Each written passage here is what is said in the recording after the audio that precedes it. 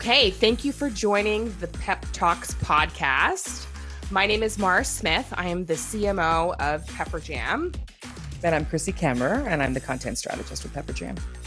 Today, we're so excited to have guest Daniela Yakubowski, co-founder of BaubleBar.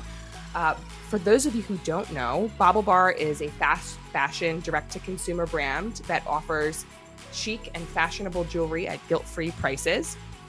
They have this fashion philosophy that it's best to invest in the essentials and play with trends. Daniela, thank you so much for joining us today. We're so happy to have you here on our podcast. Thanks so much for having me. Absolutely. I'm personally very excited to have you on our podcast, Daniela, because I'm an avid fan of the BaubleBar brand. Usually BaubleBar is a staple in my Christmas gift purchases. Mm-hmm. So I'm awesome. really, absolutely. I'm really excited just to hear more about the BaubleBar story and how you guys got started. Yes. I actually had heard that it started out as a class project. Is that true? Is there any truth in that? Yeah, sort of. So my co-founder, Amy, and I actually have known each other for a little over a decade. We initially met in our first jobs out of college. We were investment bankers. And then we ended up going to the same business school, same grad school. And we had the idea for BaubleBar the summer between our first and second year at school. So we thought it was something that was really interesting, and we were excited to kind of sink our teeth into it. So we were fortunately, since we were in school at the time, we were able to spend our second year at business school, really researching, diligencing, and starting to flesh out the beginnings of the plan that ultimately became BaubleBar. So it was basically they have something called a field study where you can outline a project that you really want to tackle for school credit.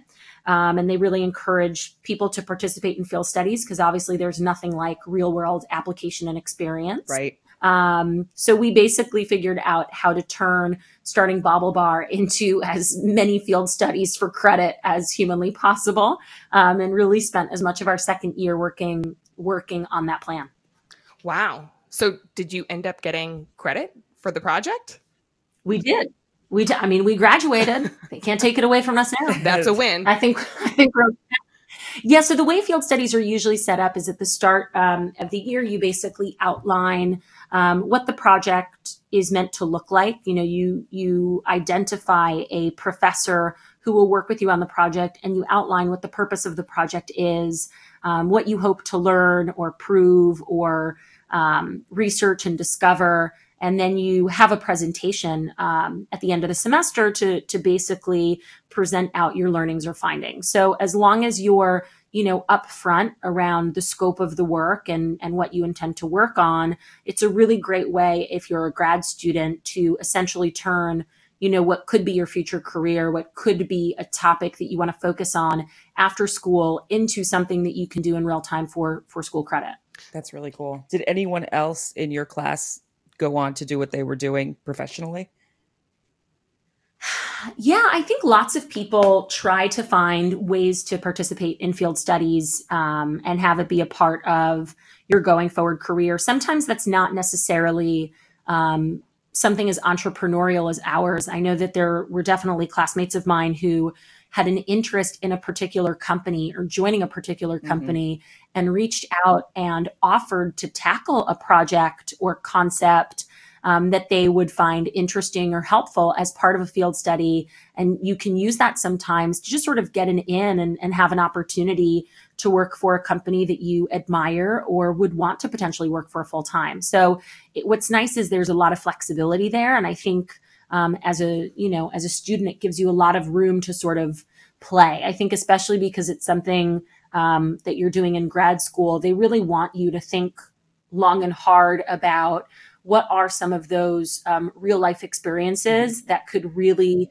give you a lot to experiment with that would dovetail nicely into where you see your career going. Yeah. It's like you're practicing what you're doing in real time. Exactly. I love that. Where did the name BaubleBar come from exactly? Bobble, I could figure that out, but the bar part. Yeah. So we spent actually a lot of time thinking about what we wanted to name the company. I think that there were a couple of, a couple of things that we really wanted to accomplish. We wanted to, when we started, we were selling fashion jewelry. And we were not selling fine jewelry. Mm-hmm. So we really wanted to use a word that would quickly communicate that the product that we were selling was intended to be trend focused, fun, and like a really fun accessory. We didn't want to use anything that could be misconstrued as, oh, they're selling engagement rings, because that's so far from what we do. So what we loved about the word bauble is it communicates just that. It communicates that it's an accessory for fun. It's meant to be fashion forward. It's an extra. It's a trinket. But it also didn't tie us necessarily to jewelry alone. Bauble could really be applied to a wide range of different types of accessories. And again, it's really about that, that little extra or that flourish. So it gave us a lot of kind of room to grow and experiment, which we loved. And then we also wanted a word that would communicate that we had a wide range of product. At the time, lots of people were doing things like denim bars and t-shirt bars and kind of using the word bar because it certainly had broad application in a retail environment where people were physically laying out a buffet of options across a bar. Right. But we really loved it because we felt like it communicated that variety and range. But it sounded really nice next to the word bauble. I think we also always loved alliteration. And I think as a brand, totally. We have a real sense of humor. So it kind of dances off the tongue a little bit. And it's a really fun, optimistic kind of phrase. And we felt like that was in line with the brand that we wanted to build. I agree. It makes me want to get dressed up and go somewhere fun. So home run That's there. a good sign. Good. So that's really interesting. So this starts out as a class project. You obtain credit for building a business plan, essentially, for the business that is so successful that you operate today. But going back in time, when you left school, what was the next step? What happened after you finalized the plan? After you did the class project, what were the next steps that you took? So I think after that, we really wanted to start proving out some of our theses in a real world example and to really start testing and learning and seeing if what we had thought would be right was actually right. So we actually, Amy and I each invested a little bit of money to stand up a beta website. And we graduated school in the summer of 2010. And we stood up like a little tester website under a totally different name, just to start trying and seeing and gauging people's responses to how we thought that they would want to shop for the category. So we got that up. We ran that for a couple of months. And I think as soon as we started to see some of the data come in, we saw that there was a strong appetite for what we were doing. And I think we recognized that some of our hypotheses were wrong and needed to be tweaked in terms of shopping experience and user experience. And I think that's par for the course in any company that you're starting. But it definitely proved out that the core hypothesis behind starting the company, really played out the way that we thought it would. And we were really excited and enthusiastic to kind of launch it in earnest. So we took our findings from our beta site. We went out and raised a small round of venture capital financing. And then in January 2011, we formally launched BaubleBar. That's great. That's a great story. Did either you or Amy have another full-time job during this transitional period? Were you doing anything else? Or were you thinking about what could potentially be plan B if this doesn't go like we wanted to? So ironically enough, we actually had full-time jobs lined up.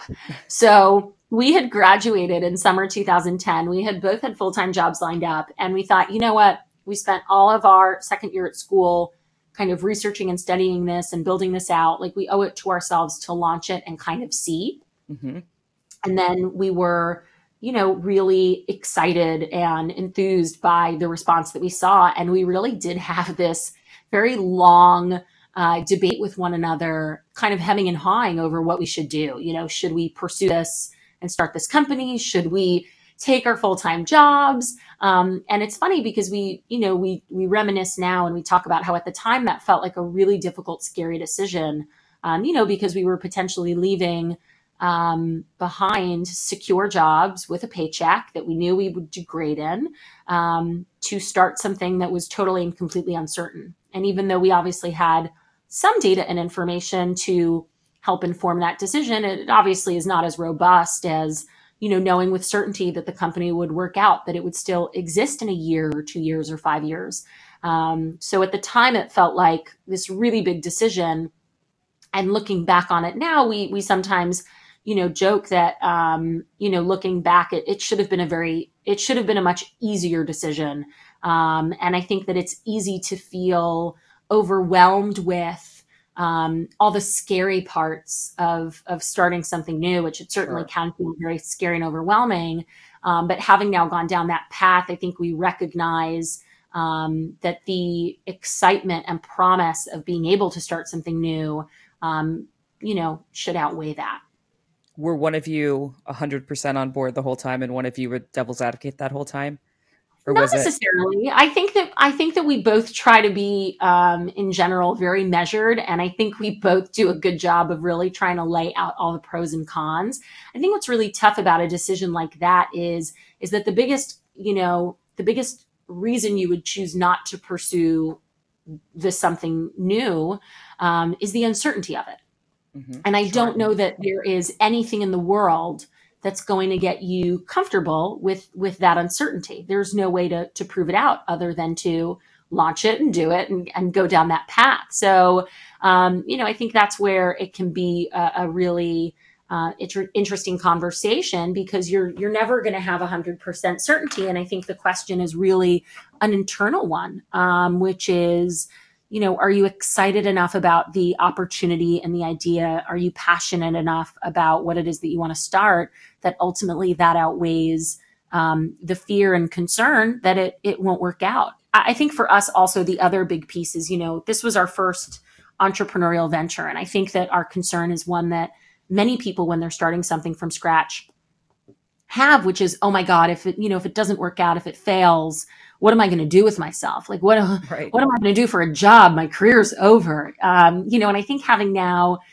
been at it for quite a few years, I think what we realized is that, the failures that we experienced in the role have prepared us more and better for anything that any future role could potentially throw at us versus the wins and successes. The failures are teaching moments and learning moments. And I think that we've just become much better at everything we do by, occasionally having a stumble and learning from it and then applying that to what you do going forward. So I think that really positive things come from not always getting it right. And we always say that we think that we are infinitely more hireable today than we were before we had the experience of starting something from scratch. I like that. Infinitely more hireable. It's great. Absolutely. So I think my next question now is, was there a defining moment when you and Amy looked at each other and you knew that this was it? You succeeded. You've arrived. We have something magical here and it's going to be just next level, all in. Was there a moment that happened where you looked at each other and just smiled? It's funny. That moment I don't think ever happened. And I question if that happens for people, because I don't know that there is a defining moment. And I also think that as entrepreneurs, we probably do a better job than anyone else about beating ourselves up and always striving to do better and be better and achieve more. So I don't know that there was ever a moment where we were like, we've done it. But I do think that we hit a moment that I think was more seminal, where we recognized, what we are, we're always striving to do better and be better and do more. And we really don't do a good enough job reminding ourselves of where we've been and what we've accomplished. And something we, realized kind of early on and really tried to actively promote with the team is that it's so important to celebrate the wins. Celebrating the wins is really, really critical. I don't know that there's ever a win where you sit back and it's like, we're good, because I think we all want to just keep pushing ourselves. But I do think it's really important to take a pause in a moment and be like, that was a big win and a really incredible moment, and we should take a minute to pat ourselves on the back and feel really proud of that moment. And now we can keep pushing and moving forward and doing more and doing better. So, I think it's a lot of little moments. And I think that we all collectively have to remind ourselves to pause and breathe and recognize and appreciate them. I agree. And I think that's so important especially for other females to hear from someone who's achieved so much success. Just to hear, that it's important to take that time and celebrate the wins and reflect on what you've accomplished. So one of the hot topics these days is this feeling of imposter syndrome, particularly with females. And so what I wanted to hear from you, Daniela, is do you ever suffer from the feeling of imposter syndrome? And if so, what do you do to overcome that and push through that barrier? So I think it's a really interesting topic because I think it's one that is so universal because it ultimately comes down to constantly comparing yourselves to others and really thinking that somebody else's barometer for success or what they put out into the world as, how things are going for them should be your measure of success. We used to actually have, I remember a poster up in our office a couple of years ago that just said comparison will kill you. And I think that is just such an accurate and spot on phrase. We can't sit and compare ourselves to others. I think that we have to, cultivate in ourselves the self-confidence and self-awareness to set our own goals and our own metrics for ourselves. And you have to measure yourself against that. Which truthfully, I think takes time and a tremendous amount of work. And to some degree, I think just takes experience and maturity. I know for me personally, I've spent a lot of time focusing on activities that help me calm down my mind a little bit, whether that's doing a small meditation in the morning, going to an acupuncturist, going to a sensory deprivation float tank, which I'm a really big fan of. But really cultivating those activities that allow you to slow down and be alone with your thoughts and really strive to have clarity in terms of where you think you should be without looking at where somebody else is. And I think especially in today's world with the rise of social media and with the increase of seemingly available information about how other people are doing, it's really easy to fall into that trap of saying, that it looks like that person is just killing it. But I think that is a really tough spot to keep putting yourself in. Yeah. Everybody lives their best lives on social. Oh, for sure. Well, it sounds like you take a lot of proactive measures to help gain clarity for yourself and avoid falling into that trap of self-doubt or having that sense of imposter syndrome. But in founding BaubleBar, did you ever reach a moment where you thought, I want to throw in the towel? I mean, a million. I think you don't get to a place of feeling comfortable and confident with where you are and feeling good about yourself. I think it's really hard to get to that place until you've really experienced some disappointment and have recognized that that beating yourself up isn't the way. Right. I think what probably took us, or I can speak for me personally, what took me the longest amount of time, I think, to really acclimate to and to understand is that running a startup, I think one of the things that makes it the hardest is the roller coaster of emotion that you consistently feel day to day. And recognizing that you would have within one single day, you could go from feeling the highest high to feeling the lowest low. Because ultimately everything, rolls to you. And it's not uncommon that you would get amazing news 1 hour and then the next hour get really horrible, terrible news. And I think learning how to kind of get yourself through that emotional roller coaster and learning how to take a more even response to everything takes like some real experience and conditioning. And that was, the hardest. And I think that especially in the early days, when you're experiencing some of those lows, it's really easy to feel like, I don't know that I can do this anymore.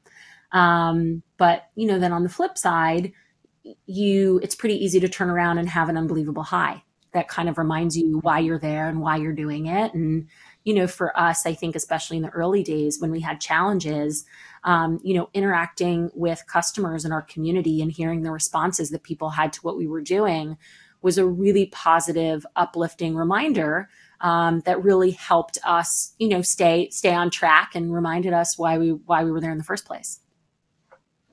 Yeah, that makes sense to me. I imagine it a little bit like Sisyphus's stone, and there's just one thing that you have to keep stumbling over every single time. Same challenge, overcome it over and over and over again. So that makes a lot of sense, because then when you have that high, or you feel that success, for instance, it makes that so much worth it, and it sort of just propels you to keep moving forward. So I think it's a great answer. Thanks. So speaking of the early days, back to the timeline of when you were founding BaubleBar and getting the business off the ground, I'm interested to hear, about the first steps that you took to drive awareness and really reach customers with scale. Can you talk about, what steps you took to really get the BaubleBar name out? Yeah, how do I become a household name, right? Yeah. So, when we were first starting, and this is 2011, so very, very different times than today, we knew a couple of things. One is we knew that we had a great product, and we knew that we had a product that met a clear consumer need. And we knew that we didn't have massive budgets to compete with, big, massive consumer brands of the world. We were definitely in the early days not going to be putting up television ads and plastering billboards with BaubleBar. But we felt really confident that what we did have was we really understood who our customer was and who our community was made up of, and that we knew how to reach them in terms of being clever and coming up with things that would feel unique and different and would cut through the clutter of the marketplace. So at the time, people weren't really using Instagram. Facebook was really the big thing, and Facebook ads were not nearly as ubiquitous as they are today. Mm-hmm. So for us, it was really about standing up content that was interesting, that would get shared, that people thought was clever or funny, or again, just sort of disruptive versus what they were seeing in their feed. So that, I think, was one thing we really did. A second thing we did is we recognized that we were starting to see more and more bloggers coming up in the world in terms of influencing purchase. And I think doing a really fantastic job, essentially advertising the product for us, because they, liked the product and they would style it. And what is a better advertisement than someone who's doing a fantastic job styling your product? So one of our earliest hires actually was a blogger herself. And we had actually brought her on board to run our social media. And she ended up just really giving out tons of product to a lot of her, friends from the blogger community. And that was, a huge opportunity for us in the early days to not only get our name out there, but I think more importantly to show people how they could be wearing and styling the product, which I think for us is something that's so critical. But those were a couple of things that we did in the early days. And then the third I would add is, really trying to come up with inventive partnerships, working with like-minded brands who spoke to a similar audience, and where we had an opportunity to sort of piggyback off of one another's audiences, and do something, again, clever and interesting and disruptive. Yeah. So I'm thinking too, when you're considering your customer and where they are and what they're looking for, do you have one source of truth when it comes to understanding their behaviors or their interests or their patterns? Do you have anything that you subscribe to where you're saying this works all the time, or this is where they're at? I mean, how do you keep pace with those, with the changing needs? Yeah, listen, I think we've been working on this company for too long to think that anybody stays still for too long. I think for us, the one source of truth is that you can't stand still for too long. And I think that the market is constantly evolving. And I think a lot of that is driven by a lot of changes in terms of how most of us are receiving and consuming information, content, and data. and what are the different channels that are driving our preferences and interests. And I think that that's just so constantly evolving. Even if the channels themselves don't change, I think sometimes the way that we interact with them, or the way that, our community is sort of relying on them, those are constantly changing. So I think for us, the one key truth is just to make sure that we are constantly staying in constant contact with our community to better understand how they're getting information, and what's the best way for us to be reaching them. And then, I think the one thing that's really critical and key is we have to make sure that our product is just always fantastic. If you have great product and you have product that meets a clear need, then it's really just about finding the right medium to tell your story. But we live and die by our product. And I think that, is the one constant. So how do you, capture that feedback from your ideal customer and pull that back into the development of the product? Are you tapping into, their exchanges on social media, or how does that help inform your product development? Yeah, so everything that we do is incredibly data-driven, and we are very lucky that we have access to a lot of information about how our product is selling across a variety of mediums. We have our core BaubleBar product, which is sold on baublebar.com, but is also sold through a wide variety of wholesale retail partners. So you can find BaubleBar at Nordstrom, Bloomingdale's, on Shopbop, and that's just to name a few. But I think that the fact that we have a robust distribution strategy really gives us access to more and more information around how the community is responding to our product in real time. And then it's, up to the team to really funnel that information back. And we all stay in close contact, and we do everything from, data measurement that's at scale, where we're really looking at just pure numbers of what's moving, what people are searching for, all the way down to, I would say, more hands-on qualitative feedback, where we're constantly surveying, doing calls and interviews, and passing back that information through either our marketing team or our customer service team back to the right relevant folks within the organization. Now, you have done a lot of brand collaborations, and how do they come about typically? Is it something where BaubleBar thinks, like, this could really work, this would be a great partnership, and then goes after it? Is it now at the stage where you're being approached to do collaborations, and how do you decide what these partnerships will look like, essentially? Yeah, so we're really lucky to be at a point where it's a pretty healthy mix. There are some where we will be, sitting in the office and talking about brands that we love, and we'll just say, oh, wouldn't it be so cool to do X, Y, and Z with this other brand? And then sometimes we're fortunate to get inbound requests from really incredible teams who are having the same conversation about us. I think one of the things that's exciting is we have so many capabilities around product development and sourcing that it really gives us, a wide berth in terms of what we can do as a brand. So that's something that's really exciting to us. Whenever we consider any sort of partnership, for us, I think it really comes down to two core things, which is, what are we looking to accomplish as a brand, and what would our partner be looking to accomplish as a brand? And can we come up with an idea or concept that will make sure that both parties feel really excited and happy with the result? And then the second, and arguably most important, would be, is the idea that we came up with collectively, is it something that's going to be meaningfully different and exciting for our end communities? And are they just going to feel blown away by what we put together? So, we really try to put together partnerships that feel differentiated in terms of the end product, and allow us to say something a little bit different and really play and have fun in a slightly different but, complementary space to our core business. Yeah, that makes sense.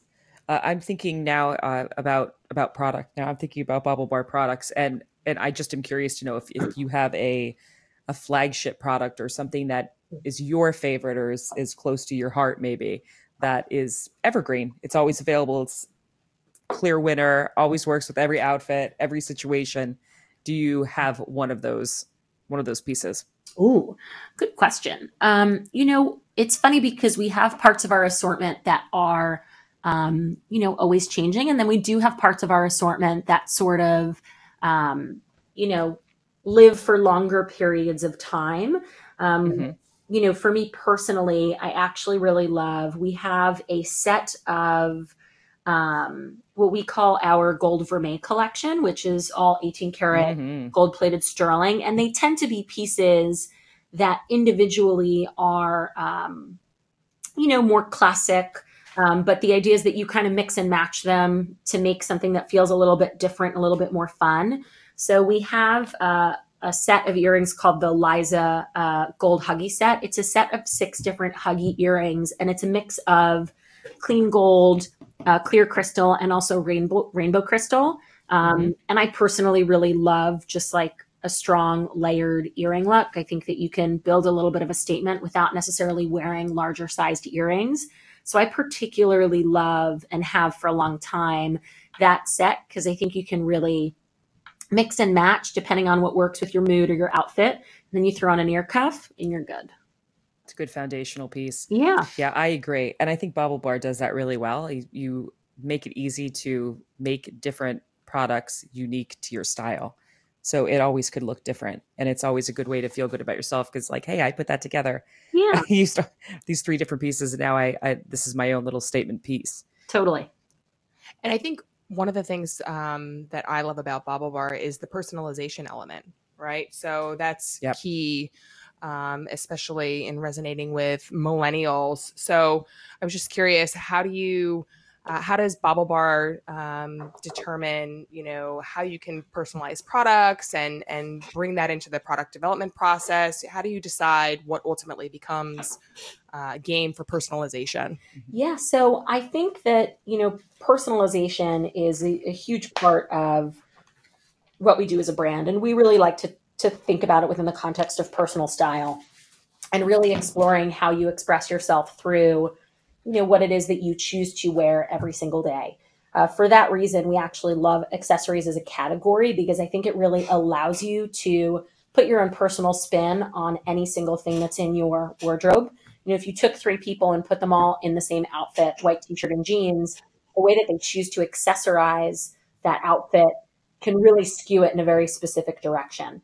So we're always thinking about providing room for personalization, whether it's bundles of products or things like the Huggy set that I mentioned that you can kind of mix and match in a lot of different directions, and are always thinking about how you can take different pieces and put them together in a clever way and helping our community better understand all of the different ways that they can do that.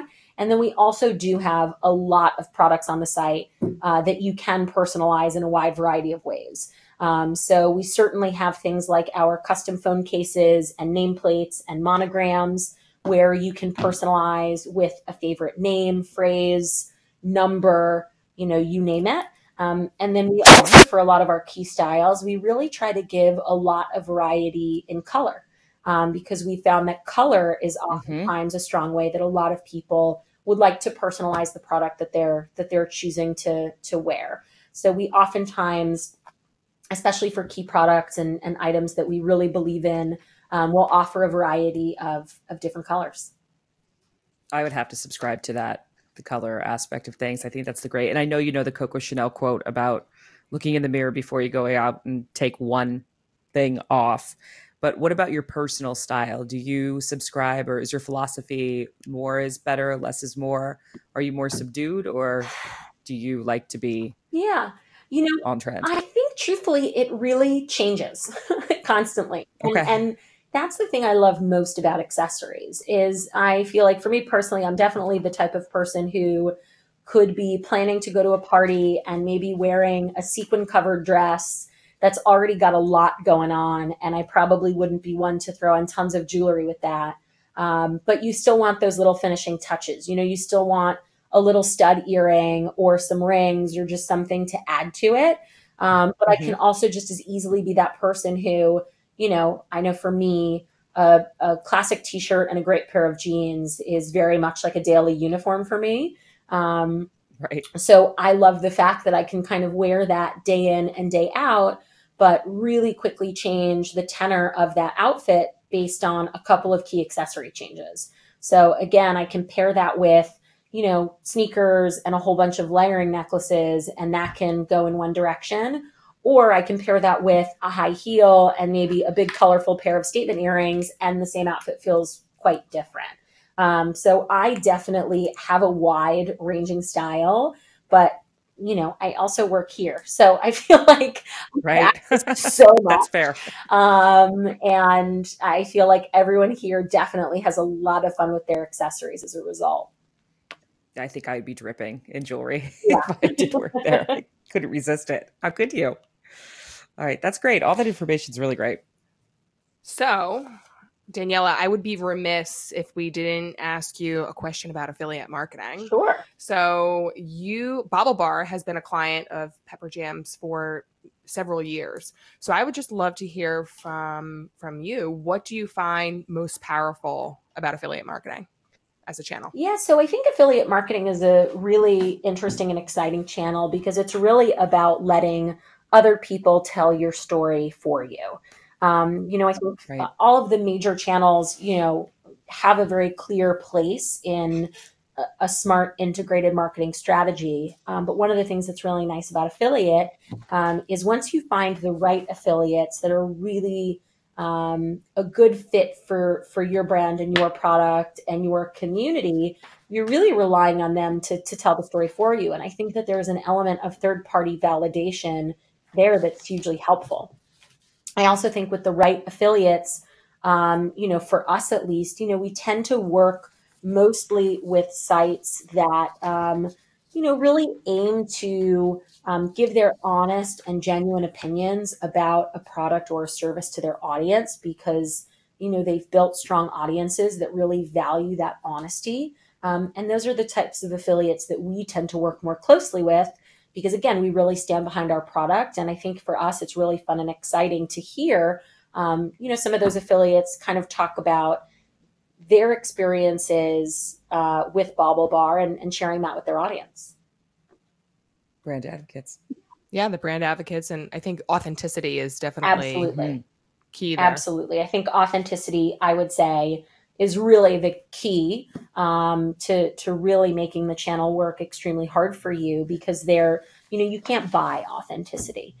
So I think because that content is being developed and delivered by a completely third party, that does come with an air of authenticity that we couldn't, for example, have, or would be very hard for us to replicate on our paid Facebook ads. It's not the same. Well, and it also requires a certain level of trust in these affiliates who are advertising the brand that you've built and cultivated. Mm-hmm. Absolutely. Yeah, you have to share your ideals and share your vision mutually. Mm-hmm. Daniela, thank you so much for joining us on Pepper Jam's podcast, Pep Talks. We really appreciate the time and look forward to hearing from you again. Yeah, it was great talking to you. Thank you so much.